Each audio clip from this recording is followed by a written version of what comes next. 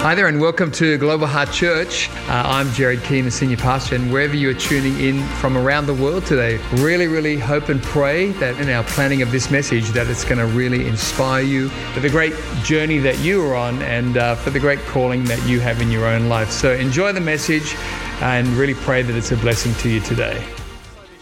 I've so missed you. It's so good to be here, and thank you so much. I feel like I've been given a warm hug, and I just feel really loved, and so thank you. Love you, Global Heart Church Perth. Appreciate you. It's an absolute privilege to share with you. Hey, why don't you grab your seats and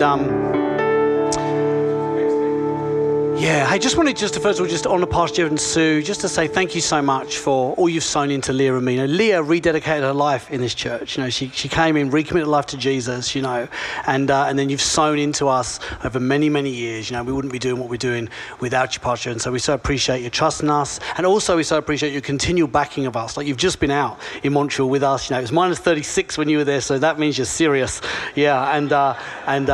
Yeah, we so appreciate you, Pastor. We actually prayed. I got the church to pray. Yeah, honour Pastor and Sue. Yeah. And it hadn't been that cold. And in fact, they keep telling me this is one of the warmest winters ever. So it's like God's breaking me in gently. And I said before Pastor would come, let's pray, it gets really cold. So I led the church in a prayer, we prayed, and sure enough, when he came, it hit minus 36 that week. Come on. So we defrosted him, put him on the plane, sent him back to you. Yeah. Hey, I like to go for prayer walks, and around where I live in Montreal, I like to go for prayer walks, and the birds there are like tweet, tweet, tweet. They're quite kind of polite, and there's you might see a little chipmunk go across, or maybe a skunk or something. But I was walking down my Duned Up Lake, it's like, I was like, whoa, massive kangaroo jumps out the bush just in front of me. I was like, welcome home. Welcome home. Yeah, wow. It's had to get ready. Everyone in Canada, they're scared to come to Perth because there's sharks everywhere. Like as soon as you put your foot in, snakes jumping out at you. It's like, how did you survive? People literally are like, how did you make it out? It's funny, hey, it's so funny, the perceptions that people have. Hey, how good was Rise and Stand? Wow, man, I loved being a part of it. Let me tell you, there's so many things that you take for granted, that I've taken for granted. I've gone away, I've come back, and I'm like, oh, wow. I'm in awe of what God's doing, what he's done, what he continues to do, And just to see all those men leaning into Jesus, it was powerful. It rebuilt faith in me. I could feel faith, getting pumped up as I was in that environment. I really want to encourage you, make sure you get your ticket for next year, 2024. I'm believing next year to absolutely come back, but I'm hoping to bring some guys with me. So I appreciate you praying for me. Let's believe for that, hey? Let's believe for that. Why not?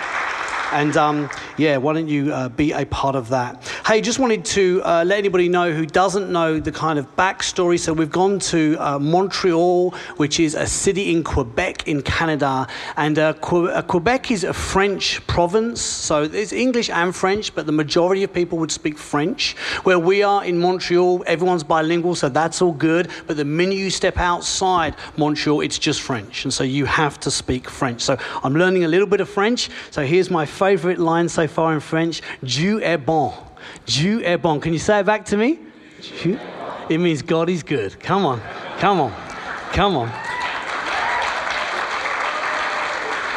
And what's so interesting about Quebec is there's 0.7% of the population are Bible-believing Christians.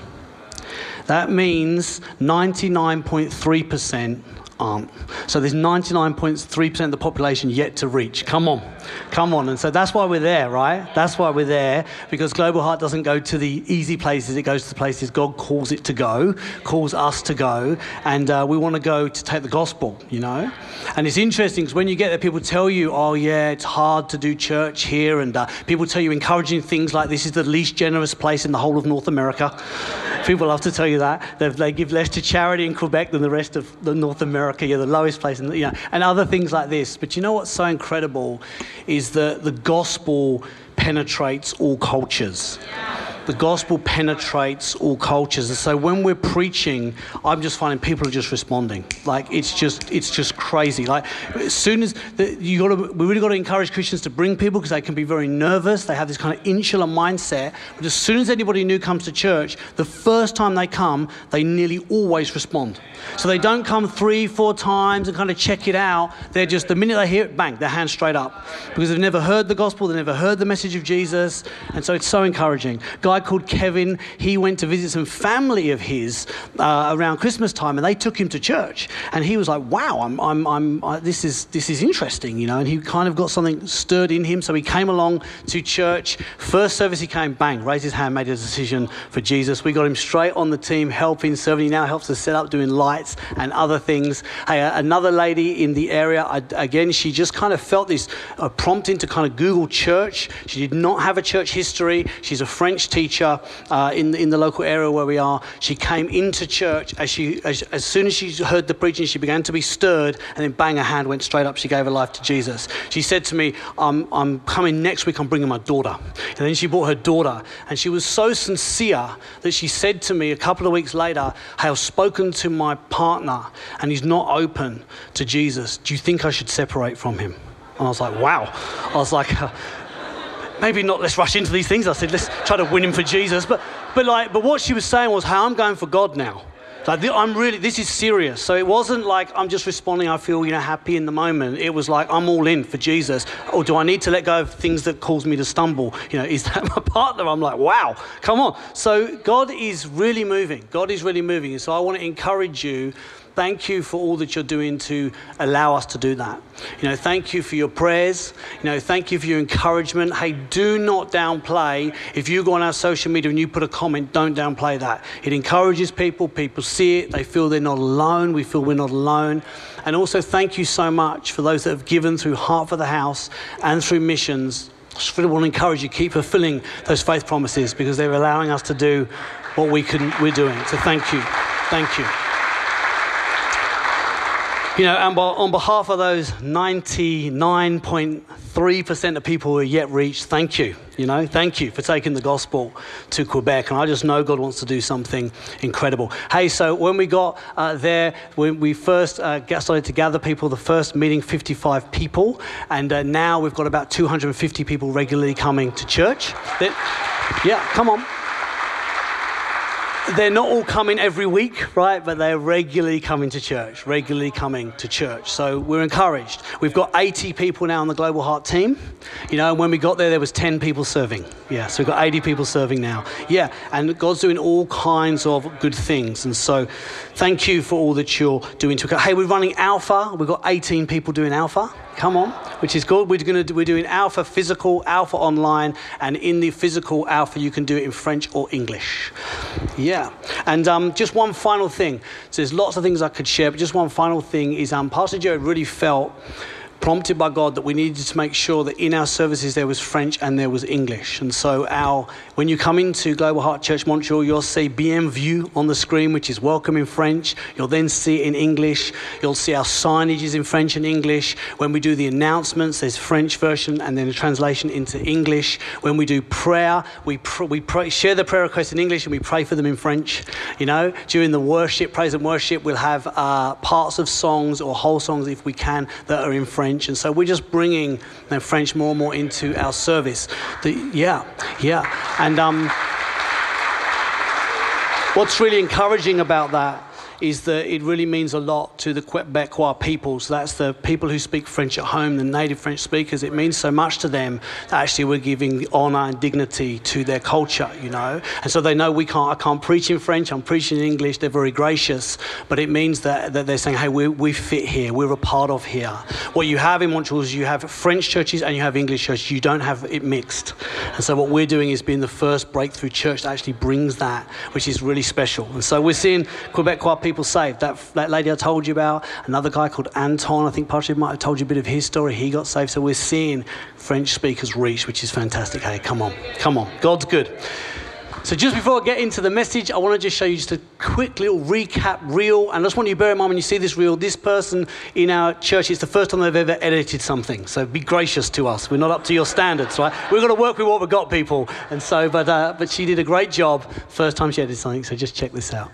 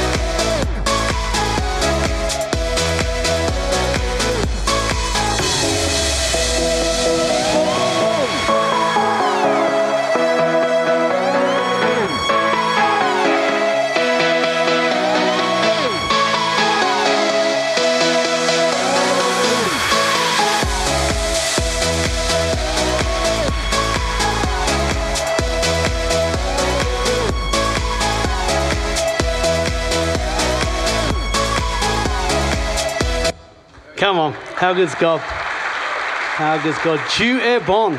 Dieu est bon. Hey, Easter's around the corner, and so with that in mind, I thought I'd preach to you tonight on the last words of Jesus. The last words of Jesus. Is that good? I'm getting you ready for Easter. It's just next weekend, people, so we need to get ready. And so I want to share with you the last words of Jesus. It's so interesting that if you've ever had the privilege of being around somebody right at the end of their life, just as they're about to transition from this life, as they're about to leave earth, if you ever have that time with people, you'll often find that the things they say are very meaningful. So, for instance, you might have an elderly man who whispers in his son's ear, "Hey, son, I love you and I'm proud of you." And yet he's never uttered those words in his life until that point. It's like there's something about death that brings a clarity to a person about, hey, I need to now say the things that I should have said before, the things that really matter to me. There can be a lady that's passing away and she calls for her sister who she's not spoken to in 30 years and she says, "Would you please forgive me? And can we be restored?" It's incredible what can happen in a person's last moments. In fact, you can find people through life who say, "No, not interested in God, not interested in God." And then at the very end of their life, suddenly their heart's very soft. And they say, "Yeah, I want to pray a prayer. I want to give my life to Jesus." And so at the end of someone's life, the things they say are usually true. They're usually the things that are very important to them, very dear to them. They're things that they think, I must say these before I depart. And so how important is it that we listen to the last words of Jesus? So obviously Jesus is transitioning from his life on earth, fully human, fully God, but he's going to transition into eternity. But the reality is his physical presence of being here, that's going to change. He's not going to be having that anymore. And so he says these words, and so they're so important. So I want us to have a look at them. But to get the context of what's happening, to really understand, hey, how hard was it for Jesus to speak? You need to understand the circumstances. So what we're going to look at, these 7 things, they're in the book of Matthew, Mark, Luke, and John in the Bible. They're called the Gospels. And so they record the life of Jesus. And between them, they record these last things that he says. And what happens is that just before Jesus speaks these things on the cross, he's already been arrested and he's been what's called scourged, which means he's been whipped. And when they whipped people with scourging, it was like a whip with 3 kind of pieces coming off of it. And on the end was either bone or lead. And so they would whip a person, with that. It was classed as so inhumane that Roman citizens could not be punished in that way. It was only non-Roman citizens that could suffer that kind of punishment. In fact, in some regions in Rome, only slaves could be inflicted with that. And so that's how Jesus was whipped. And the church historian Eusebius of Caesarea, in his book Ecclesiastical History, recounts with vivid detail a scene of scourging. And he says this: "For they say that the bystanders were struck with amazement when they saw them lacerated with scourges, even to the innermost veins and arteries, so that the hidden inward parts of the body, both the bowels and their members, were exposed to view." Wow. Wow. So that's what Jesus went through. And then it was after that he's hung upon a cross. Now, crucifixion, what happens in crucifixion is that your arms are stretched out on the cross like that, and your feet on some kind of little platform. And what happens is that your whole body wants to sag down, but to breathe, you have to lift yourself up to inhale. And so on the cross, it's almost impossible to get a full lungs worth of breath. You've got to kind of push yourself up with your legs, breathe in to take that breath. And so if you want to speak, it's extraordinarily difficult to do that. And so we can be sure that the words that Jesus said, he meant to say. That the words that Jesus said were very powerful and life-changing words if you tune your ear to hear them, because they would have been excruciatingly costly for him to utter them. And so it says this, the first thing that Jesus says in Luke 23:34 is this: Father, forgive them, for they know not what they do. Father, forgive them, for they know not what to do. This is about 9 a.m, and the soldiers have scourged Jesus. They've nailed him to the cross. They're mocking him. The Bible says they're gambling for his belongings. And it's to them that he says, hey, Father, forgive them, for they know not what they do. Wow. Wow. Some of us, we've been hurt by people, family, or people in our history. We need 10 years of therapy before we can come to a place where we say, I'm now ready to forgive. Come on, people. We need some time, right? And we encourage people, hey, it takes time to forgive. It takes time. Jesus, as he's been beaten and mistreated and hung up on us, as it's happening, he says, Father, forgive them. They don't know what they do. Wow. Not sometime later, as it's happening. This is incredible. I want to encourage you that if Jesus can forgive them, he can forgive you.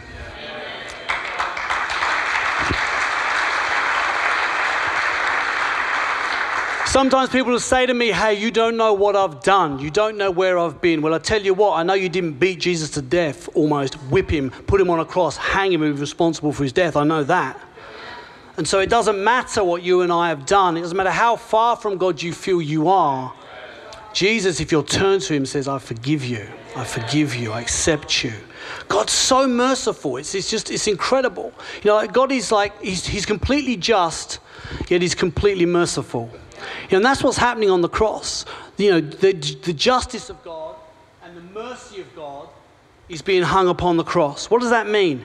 It means that all the wrongs that people do, the way that we harm one another, and if you look at the world, you don't need to be convinced that the world's messed up and people are hurting one another.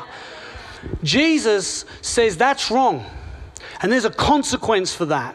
And everybody, even if they're not held accountable in this life, one day they will. So dictators and people who just seem to get away with it, one day they're going to face the judgment of God. So Jesus is completely just, yet he's so merciful and loving and gracious. So what does he do? He puts himself upon a cross, willingly goes to the cross, so that he might pay the punishment that we deserve, that our punishment might be upon him. Wow. So all of those people that have done harm in the planet, actually if they put their faith and trust in Jesus, that when they transition into eternity and they come face to face with God, they can say, hey, Jesus took the price for all my wrongs. He paid my debt in full. That's what the cross is about. That's why Jesus went there. He knew, hey, I'm going to take the debt for the whole sin of the world, that people might be free. And this is the thing, not just free in eternity, but God wants us free now. God wants us free now. There's something so beautiful and yet so horrendous about the cross.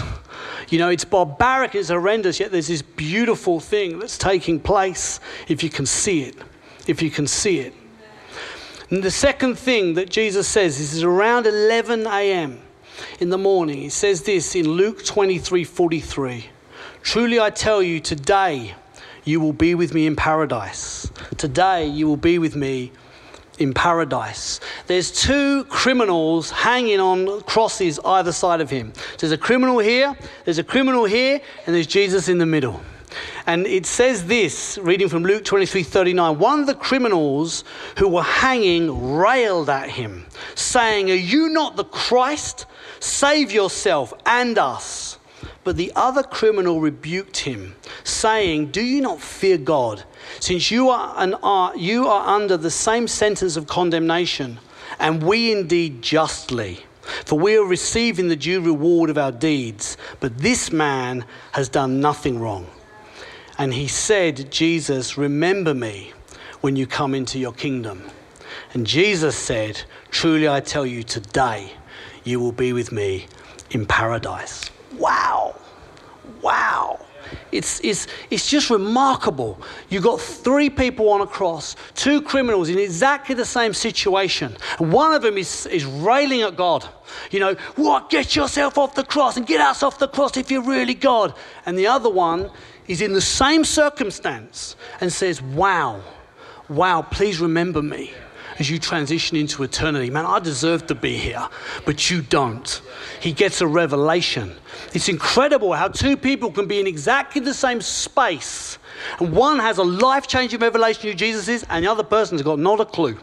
In fact, tonight, you can be here tonight, and one person there can be 2 people sitting next to each other, and one gets a revelation. Wow, I can see it. Wow, God loves me, God's for me, he will forgive me. He's got a plan, a purpose, a destiny for my life. And the person next to them saying, "What we having for dinner?" Come on. One person's getting a revelation, one person's getting a life-changing moment, and the other person's thinking, "What are we doing after church?" Come on, people, am I preaching or what? Do I need to translate into French, or are you getting this? Oh, come on. 2 thieves, one has a revelation of who Jesus is, and the other does not. Same circumstance, completely different outcomes. One from that revelation transitions into an eternity with God, and the other one an eternity without God. You know, and it's like that. You know, I've walked with people in my life, and I come from a backstory where I was a drug addict and I made lots of bad choices. And I've walked with people, and you know, we've walked together. And then I've had this revelation of Jesus, and he started to move in my life. He's forgiven me my sins. He starts to take me on this new journey, and I've gone one way and they've gone the other. And I think, wow, it's like, thank you, Jesus. Thank you, Jesus, that I could see, you know, enough to choose you. You know, now I look at my life, because it's like at the beginning when I first knew Jesus, we didn't look that different. But I now look over 24 years of knowing Jesus, I'm like, oh, wow, the difference is phenomenal. It's phenomenal. Jesus makes such a difference in your life when you make a decision to invite him in, to open up for him. Your life's going to take a whole different path. You're going to be a whole different person. I'm not the person that I used to be. You know, I'm not doing the things I thought I would do. I mean, the things I love to do now, I thought I would hate. It's amazing, isn't it? How we think we know best, and yet we know nothing. God knows everything. Come on, somebody.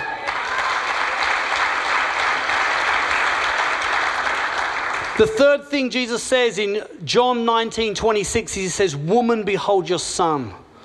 Woman, behold your son. The full passage says this.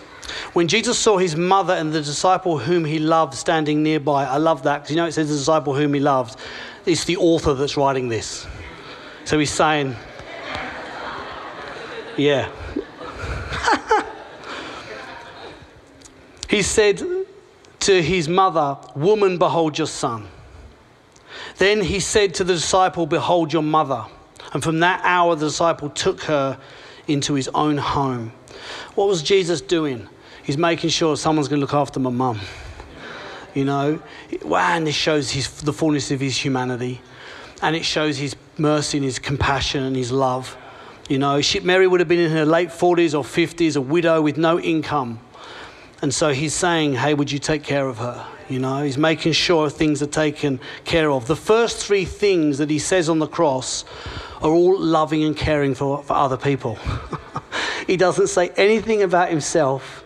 He's completely focused upon others. I mean, if there's ever a time for your attention to be on yourself, it's when you're being tortured on a cross.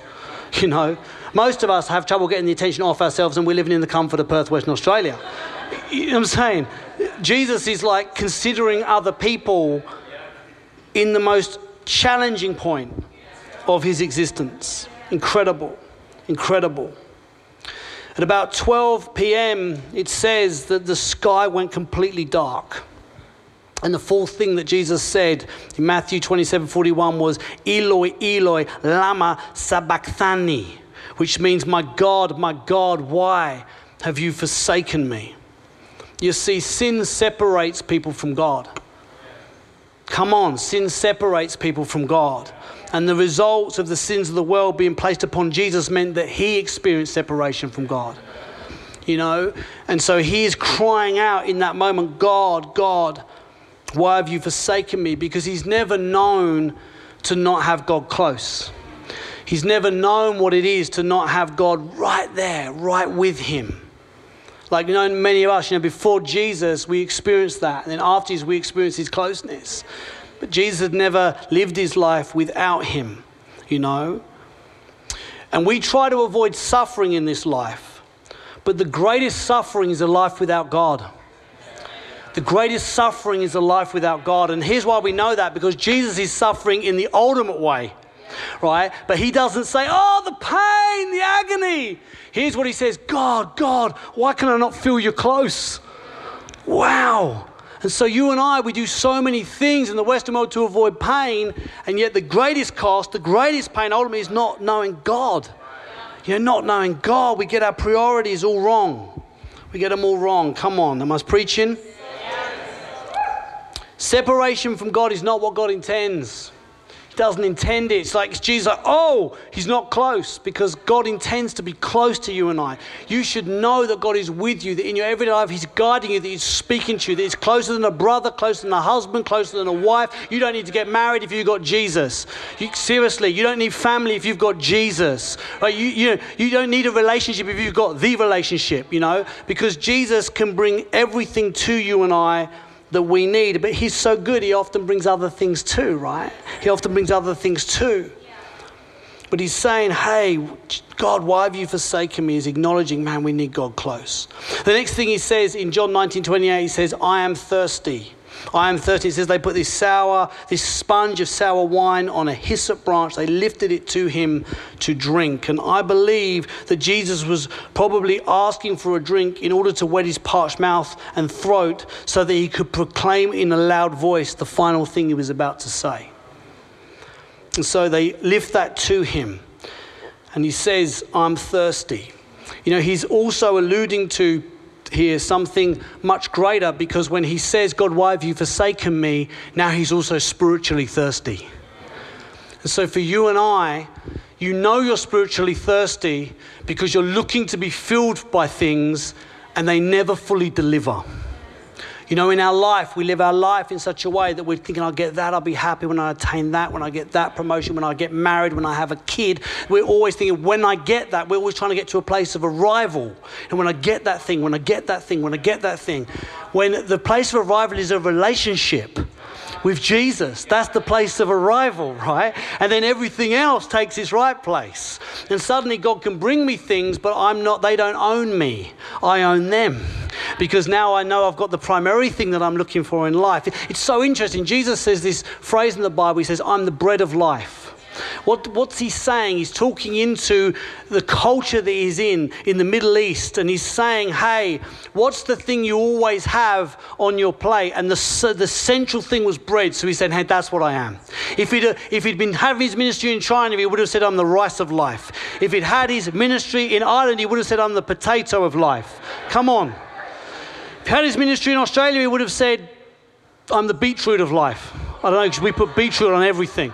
But it's like he's saying, right, here's what he's saying. He's saying you can do without a lot of things in life, but you can't do without me.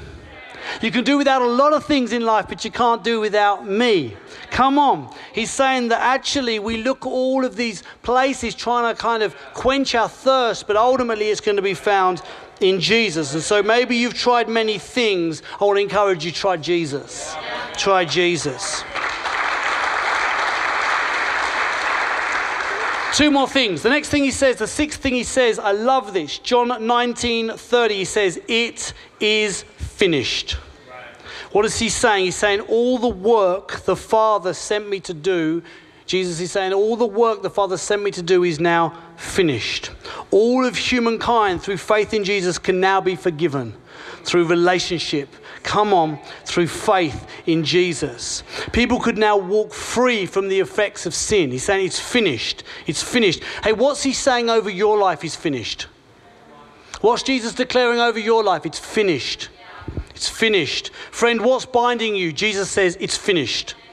What's defeating you? It's finished.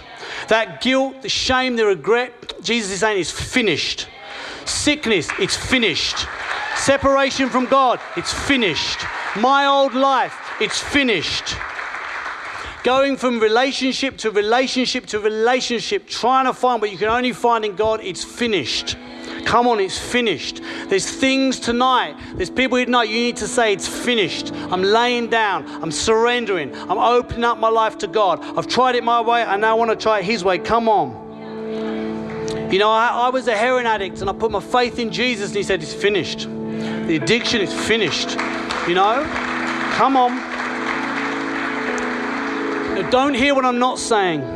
Jesus doesn't just wave a magic wand. Some things he just finishes. So the minute I gave my life to Jesus, I never took another drink or a drug. But I struggled with other things in my life, other addictions, other challenges that I had to work through over a period of time. So some things Jesus breaks like that. He says it's finished now. Other things he's going to take you on a journey to get you free. But ultimately over our lives, it is finished. And here's what I can promise you. When you transition into eternity, it will be completely finished. No more sickness, no more death, no more suffering, no more pain, no more sickness. The final thing Jesus says, Luke 23:46, Father, into your hands I commit my spirit. Wow. What does this mean? It means no one took Jesus' life. The cross didn't take his life.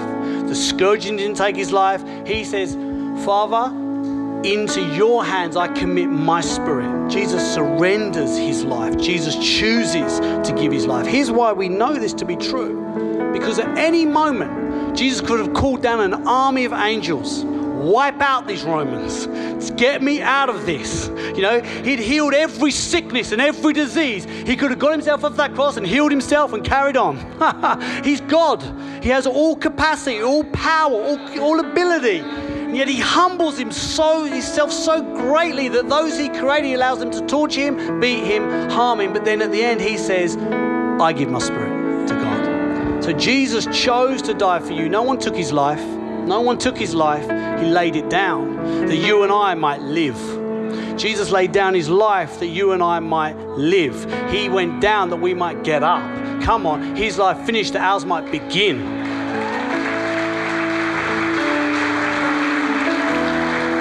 Friend, God loves you and he's for you and he's just a prayer away.